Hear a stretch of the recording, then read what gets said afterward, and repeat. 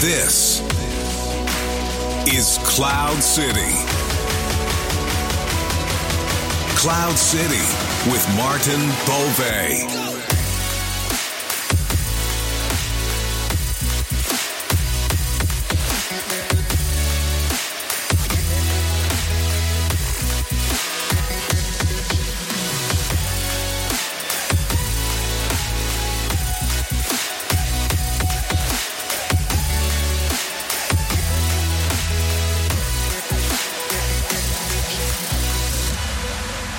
A warm welcome to all our listeners. This is Martin Beauvais for Cloud City.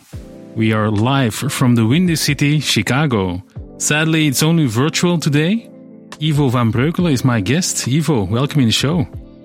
Thank you, Martin. I am very excited to be here today. Thank you so much. It's excited to have you. So, Ivo, I gave you a little homework, a job to do, a quote. What is your favorite quote? So my favorite quote is actually coming from Theodore Roosevelt, which obviously is an old statesman here in the US. And his quote is about, I'm not sure if you're familiar, but it's not the critic who counts, not the man who points out how strong man stumbles or where the doer of deeds could have done them better. The credit belongs to the man who's actually in the arena, whose face is marred by dust and sweat and blood, who strives faithfully. So this is something that I live by and I strongly believe in, and I think really nails it down, basically meaning that, everything in life is about doing and about saying and, trying to make things better, shifting paradigms and really trying to work hard. And that's that's what I do. That's what I live by. And that's what inspires me a lot. Yeah. That sounds really a good match with who you are, because you are actually from the Netherlands, not born far from the Belgian border. You even called yourself half a Belgian, but now today you're living in the States. Yes. You had a great trip around the world also. Can you tell me more about yourself and how you got there? Yeah, no, absolutely. I was born and raised in Maastricht. Which obviously is Limburg, but obviously the Dutch part. And quite frankly, I don't necessarily call myself half Belgian, but it's typically a joke from in the Netherlands that if you're from Limburg, you're Belgian. So in terms of football, soccer, depending where you are, I definitely support the Netherlands, but I feel very much aligned with Belgium, obviously. And as you mentioned, I have quite an international background. I would say. Born and raised, obviously, in Maastricht, lived there my entire life, then basically moved to Tilburg, which is a city in, Brabant, and I studied there international business and economics. And then, I used to play a lot of poker in my student days, and, it was a means for me to basically make a living, and therefore I traveled quite a bit around the world, playing tournaments, in Vegas and Macau and the UK, and I went to Costa Rica. I've been to a lot of places because of that, and I really enjoyed it. It was for me eye-opening, really visiting a lot of different countries, cultures, languages.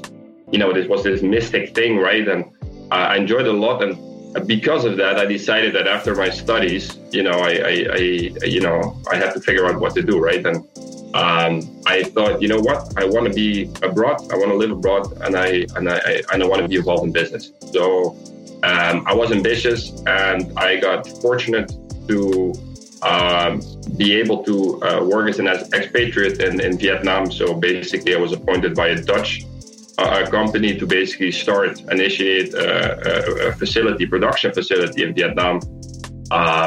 With another Dutch guy. So we basically built up that business from scratch there. With a lot of support, obviously, from the Dutch headquarters.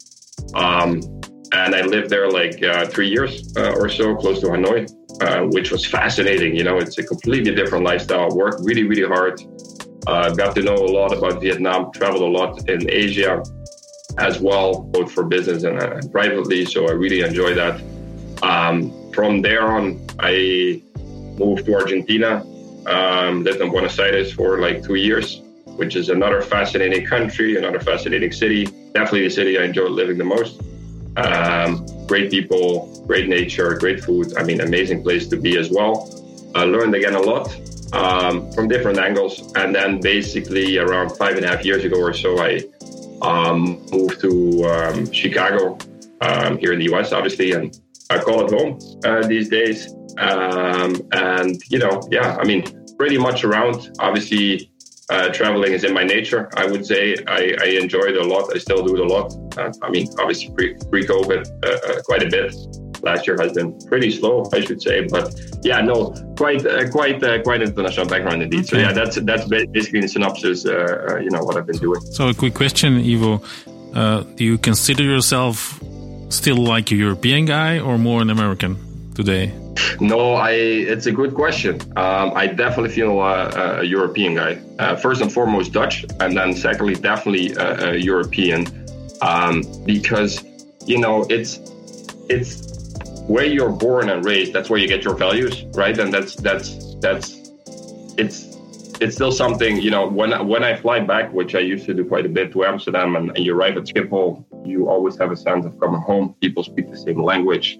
People look the same, talk the same, you know, so you really feel you have a lot of things in common, right? So a lot of my close friends are folks that I know from, you know, high school and that kind of thing. You know, you have a common history. So I think that obviously defines for a large extent what at least what I call home. Okay. So what do you do today? So today I am, you know, I'm here involved in the construction real estate industry in the US. I basically moved here, always worked on the business development side of things and, you know, been involved from different angles. Yeah, very much involved here in the construction space.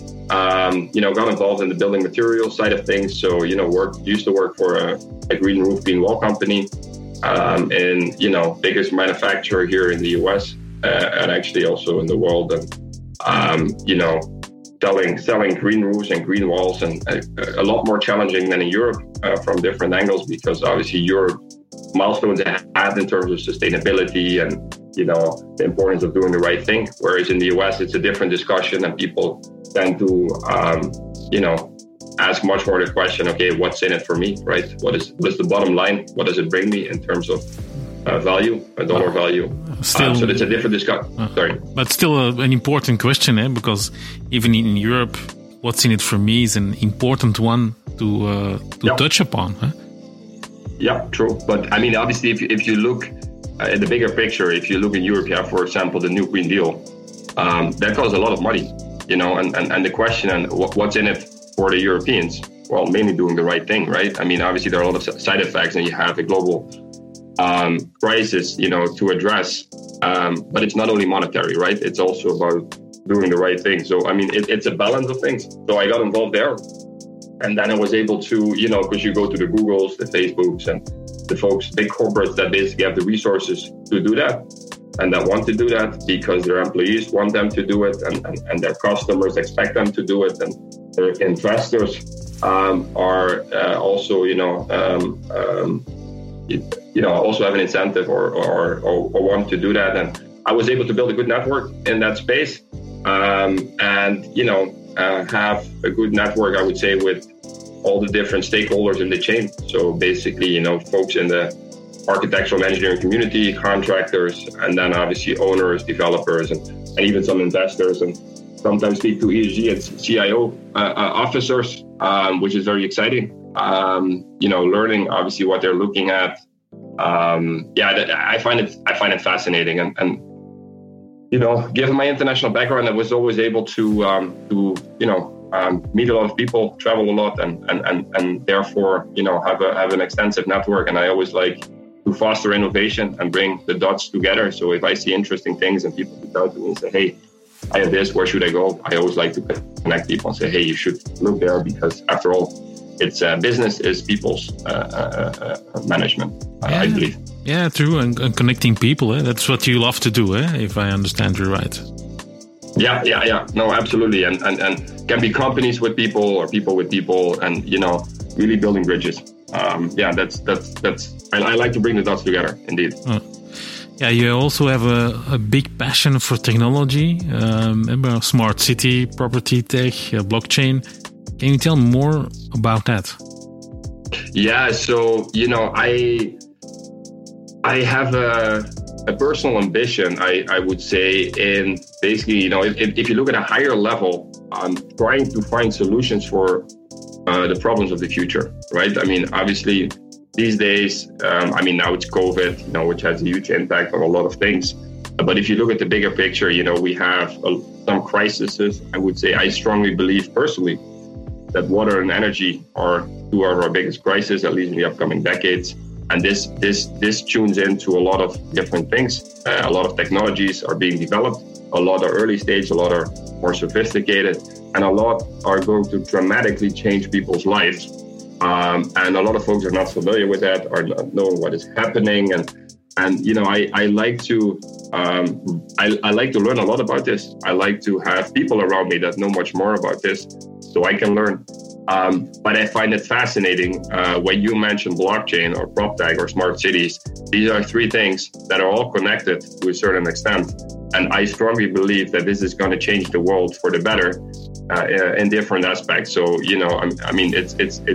it's fascinating to see what's happening in that space. And you also see what makes me very excited is that you see a large allocation of human capital into this space. So you see, I have friends of, for example, coming from the big tech guys, the Googles, the Facebooks that are moving, for example, into the blockchain space. So you have a lot of human capital moving in. You have smart cities, which is basically the city of the future. And there are a lot of caveats. People can say, I like this or I don't like that. And PropTech is something that is dramatically going to change, how we consume living. So all three are very important topics, and something, again, that I would like to learn a lot about and make sure that I stay ahead of the curve. Yeah. If you look to smart cities, for example, do you see a lot of differences in the States or between the States and Europe or in other regions of the world? Yeah, so smart cities is a tough one. It's something difficult to grab your head around.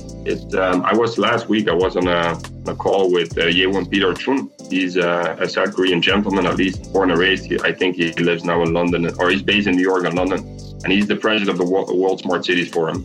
And he has a project that is called Archive Labs, where they basically, try to implement the smart city concept, I would say. And they have, I think, 2 pilots. One is in Hanoi, Vietnam. Obviously, I'm pretty familiar there.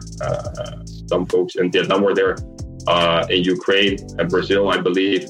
And, it's something that is exciting, but it's also something that is difficult, because if you talk about geography, smart city has a lot to do about collaboration, because obviously if you are in a city, you work with people, you work with buildings, you work with a lot of different, things, I would say, that you have to bring together.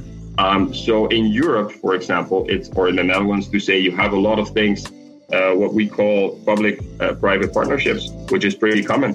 But obviously here in the US, that's something, that is much more uncommon. So, there is a lot of regulatory things that you need to get through. And smart cities, basically, to summarize it in one word, is basically, everything these days is about data. And a smart city is exactly that. So, I can give you some examples of how that would look like, what things are being developed, what things are being built. And regardless of what you or the audience or I think about this, a lot of things are going to be implemented. And that's exciting, because a lot of things will make our lives easier. And the question that comes to mind is like, hey, should we all want this? What happens with those data? Who has access to these data, and so on? Yeah, that's another discussion, of course, more philosophically, maybe. Right. I recently had a discussion with somebody, and he told me, smart cities, you have a lot of dead bodies in the streets of smart cities. If you understand what I mean, a lot of startups, companies that want to do something, and then it stops. What is your opinion on that? Yeah, I think that's just an organic process, right? I mean, everywhere where there's innovation, there is a lot of failure, because, I have a lot of investors in my network, folks, venture capital guys, investment banks, a lot of folks that are invested in these startups, obviously seed round, Series A, Series B, they want to get involved, find that next Facebook growth. And in order to succeed, you need to grow. And in order to grow, you need to try. So, it's just a normal process, a lot of things. And also in the industry, let's say, that small niche in the smart city arena. If you talk about tracking packages, if you talk, for example, about sensors, for example, street lights that will not be on unless there is movement and you walk by, for example. These are things that are going to happen, right? You got electric bills. You will, for example, you drive with your car and you will automatically, your car will tell you where there is an open spot, and it will navigate you there. So there are a lot of things that will work, but in order to get there, people need to build, and it's organic that, some companies will succeed and others won't. So I'm not too concerned about it. It's just an old process. Yeah. So in property tech, PropTech, can you explain a little bit about that? Because as I don't know that it's widely known, to be honest. Yeah. So PropTech is a very interesting piece. This weekend, I was actually speaking to another Belgium, a gentleman. Dirk Palink is his name, and he's the chairman of the PropTech Association in Europe. And very knowledgeable gentleman, very well connected, and it's very encouraging to see everything that's going on, because this is also something that I believe is going to radically change a lot of our lives, because PropTech includes basically all innovations. So that can be a technology or a business model in the real estate value chain, right? So that can be construction, or obviously the property industries. And so you have obviously in that value chain of real estate, you have a lot of different, stages, I should say. So you have the finance and invest stage, right? And then you have the design and build stage by the architects, and then you have market and transact phase, and then you have manage and operation, and then you have live and work. So it's a lot of things together. And PropTech is basically, it's definition-wise, it's very broad, but basically it stands for all technology in a property, in the built environment, right? So that can be a lot of things, and there's a lot of investment being allocated into that space. It's projected to grow substantially. Understanding again, obviously, all the macroeconomic factors that come into play, meaning that you're gonna have, I think by 2050, I believe 75% of all the people live in a city. So obviously now with, for example, Corona, you see that people, if they go to a workspace or wherever they go, they want a healthy space and a sustainable space, right? And and a lot of things need to be implemented, because if you look at the numbers, for example, a city like New York City, to give an idea, 72% of all the carbon emissions comes out of the buildings. So, that's if you are ambitious and you want to reach certain goals, like, the Paris Accords, right, for example, that's where the biggest gain is, right? So, and PropTech is addressing a lot of those things. And the interesting thing is that, it's about AI, it's about machine learning, it's about robotics, it's about 5G. It's all about these technologies of the future that you have to bring together. Blockchain is obviously one, VR, IoT. So it's all about these things that people have read about, that they've heard about. And you have some of the brightest folks that I know working in this space, trying to bring things together, and a lot of things are obvious to me. A lot of things, have to be figured out. But it's an industry that is projected to grow very, very quickly. And the interesting thing for me, at least, in this space, is that it's global. Because tech, obviously, initially we had internet revolution, right? You had Google and Facebook. The moment you have a product that works, that is validated, it's a matter of scaling. And scaling means getting investments in order to grow. But basically, if you have that product, that software, or whatever that might be, you can obviously scale it pretty quickly, right? So I think it's exciting. I see a lot of interesting things, a lot of, again, human capital in that space, a lot of investment being allocated, and something, that I'm very interested in these. Yeah, absolutely.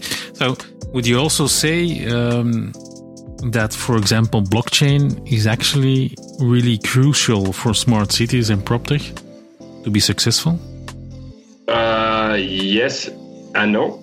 I think the blockchain space is something that I'm very, very excited about. It's something that I've been preaching already for, I believe, 5 years now. I think that was still early, but the blockchain space is something that is going to dramatically change our lives. I think this one is the most obvious one. And a lot of people don't understand what it is. They've heard of Bitcoin and cryptos, and, it's all like, it's not tangible, right? It's digital money. But if you understand, and now it's on the front pages of the news because Bitcoin hits a new all-time high, and I think it's just the early cycles of a bull cycle, and you have these kind of things. And but the big thing here is that the blockchain is basically has a lot of use cases in real estate, for example. So yes, it's definitely a part of some of those efforts, but I think it's much bigger. I actually believe personally that it's the fourth revolution in the space. So after internet, the blockchain is going to dramatically change a lot of things, the way we do things. Obviously, if you look in terms of, I think specifically real estate and finance are two industries that are very conservative, are actually behind the curve in terms of innovation.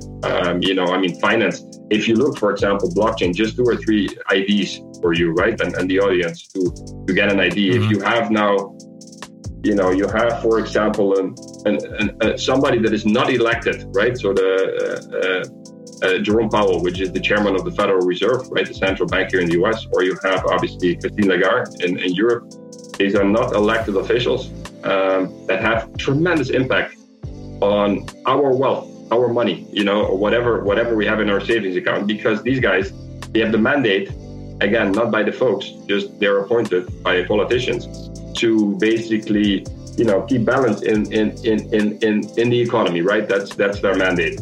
What they're basically doing is, if you see, you hear all these numbers, they print unlimited amounts of money, right? Now there is a new stimulus bill in the US.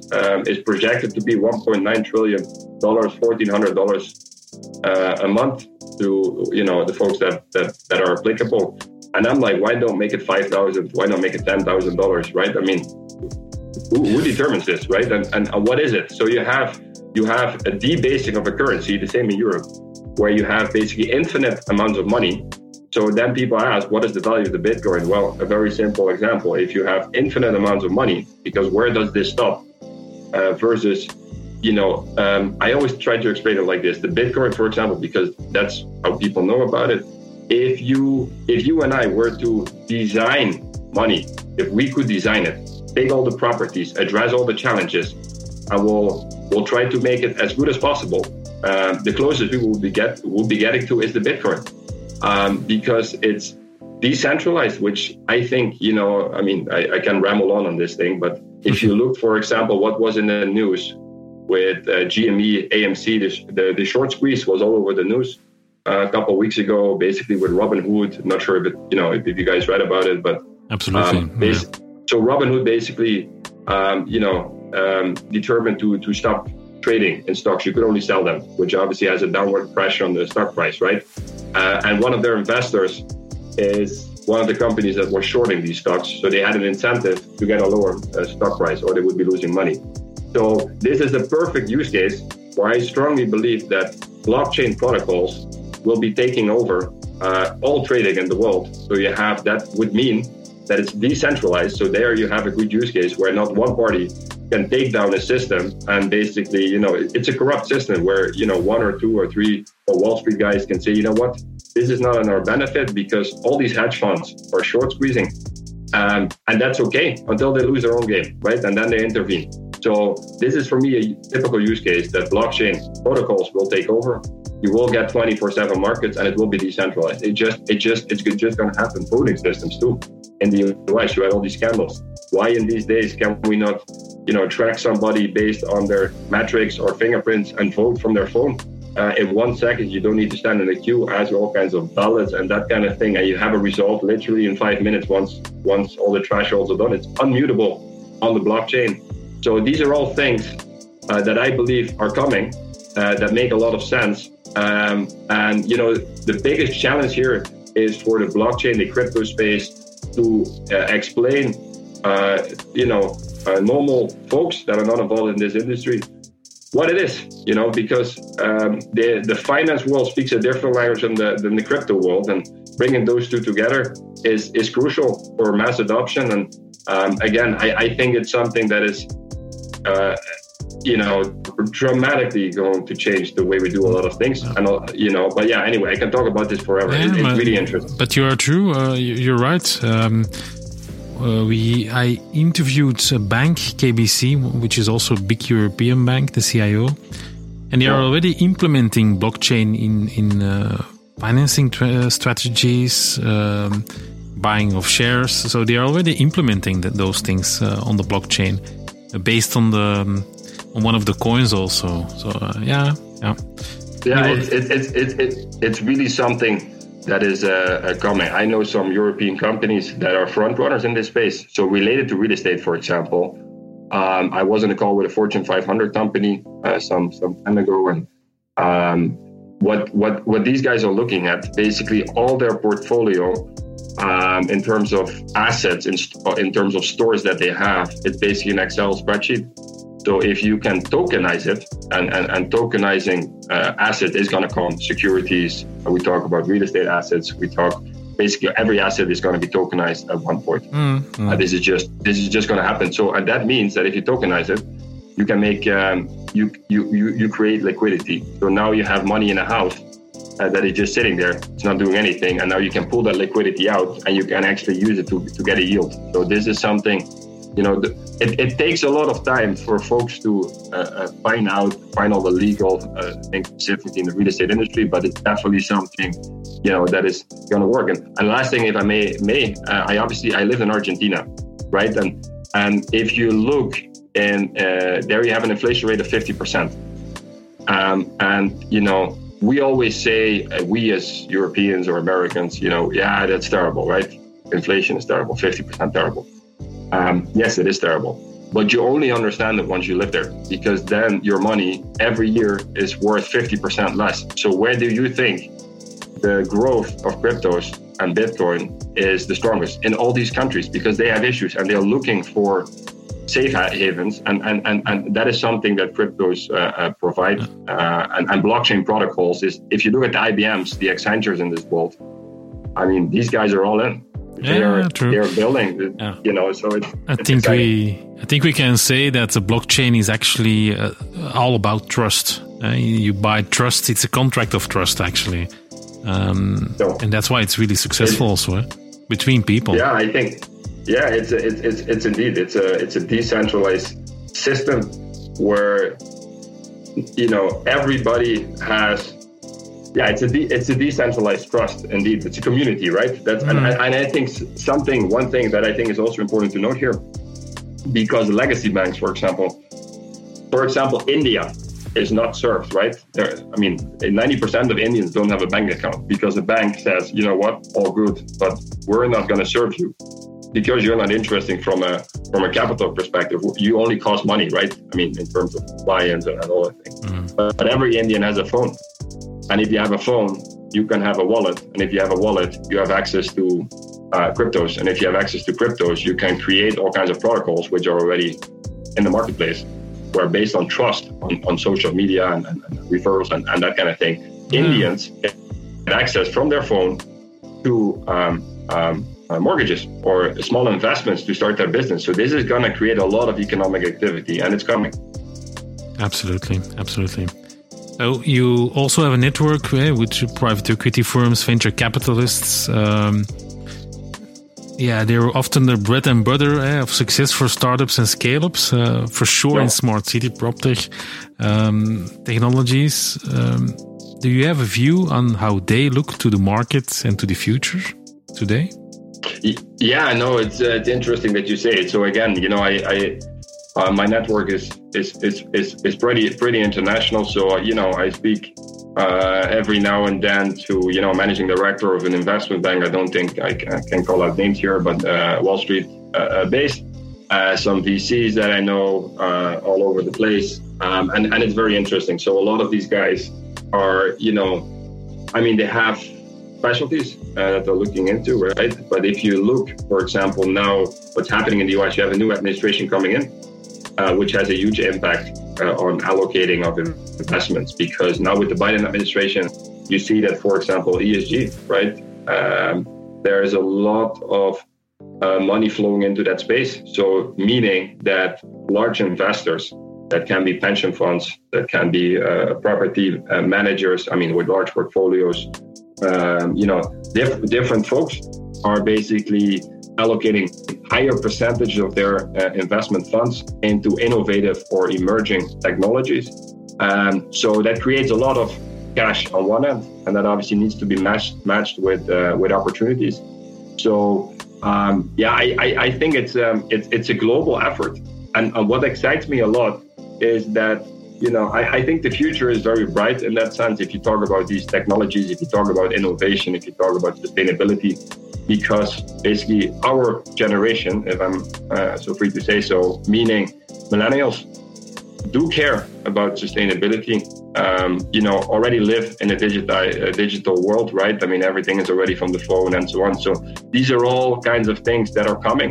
At this point, baby boomers have both the political and economic power. And I believe that, for example, the blockchain space is going to be the biggest transfer of wealth from baby boomers to young folks. That's an organic process that's happening, and that will then automatically result into more political power too. And that will then in itself result in a more ambitious agenda in terms of sustainability and that kind of thing. So, when you look at VCs, investment banks, investors, generally speaking, it's a global business these days, and that's very exciting. And I know, there are a lot of opportunities, and everybody wants to find the right one. Connect with the money. That's a good idea in a combination with investors and scalability. That's the key. Right. Absolutely. Yeah, right. So, Ivo, we are coming to the end of our podcast, our show. Maybe a last question. How do you look at the future? How do you think it will evolve the coming years after Corona? Yeah, it's interesting. So, I think the future is bright. Let me say that. I really believe, Corona is now behind us. Yesterday, there was an article here that another vaccine is approved. So they expect that every American basically has a vaccine by Memorial Day, let's say. So this thing is going to be over. I don't know what that new Memorial Day is the 4th of July, I think, yeah? Correct, yes. Yeah. So, 4 months from now, right? So that's exciting. But what is that new normal? I think COVID has accelerated a lot of things. Working from home, healthy living spaces. So, I see a lot of good things. I'm very optimistic about the future, honestly. At the same time, I'm also scared because, there are so many things happening and so many difficult questions that we need to address as a society. What do we want? How do we deal with this? Right? And I think personally that, the crisis in terms of global warming is something that needs to be addressed because, this is moving. I mean, we all see what you had in obviously in Belgium and the Netherlands this week, that it was -20 and then +10 a week later. Here in Chicago, that's much more normal. But still, you see that I lived in Vietnam, Indonesia, Myanmar, and you see these people, prop-tech, blockchain, all good, but they want to eat, and they have seawater that is rising, and cities are just flooding, are just disappearing. So I think that is a concern. I'm bright and optimistic that, we as a community will address those challenges. And the future, honestly, it's humankind always evolves, right? Things come on our path, we'll deal with it, we'll find solutions and make things better. So I'm very optimistic, I'm very excited, and I'm also very excited to be an insignificant part of that, building bridges and foster innovation. Sounds great. Ivo, thank you for participating in the show, and we will see each other later. Eh? Thank you. Thank you so much. Bye. Thank you, Martin. I really appreciate it. Take care. And thank you to all our listeners. And we will see you again next Tuesday. Bye. Deze aflevering is mogelijk gemaakt dankzij Microsoft en Aspex. Aspex, de partner met meer dan 15 jaar ervaring in application hosting voor al uw cloud-oplossingen. Onze missie? Een zorgeloze IT-infrastructuur opzetten op maat van jouw organisatie. Met gegarandeerde maximale uptime.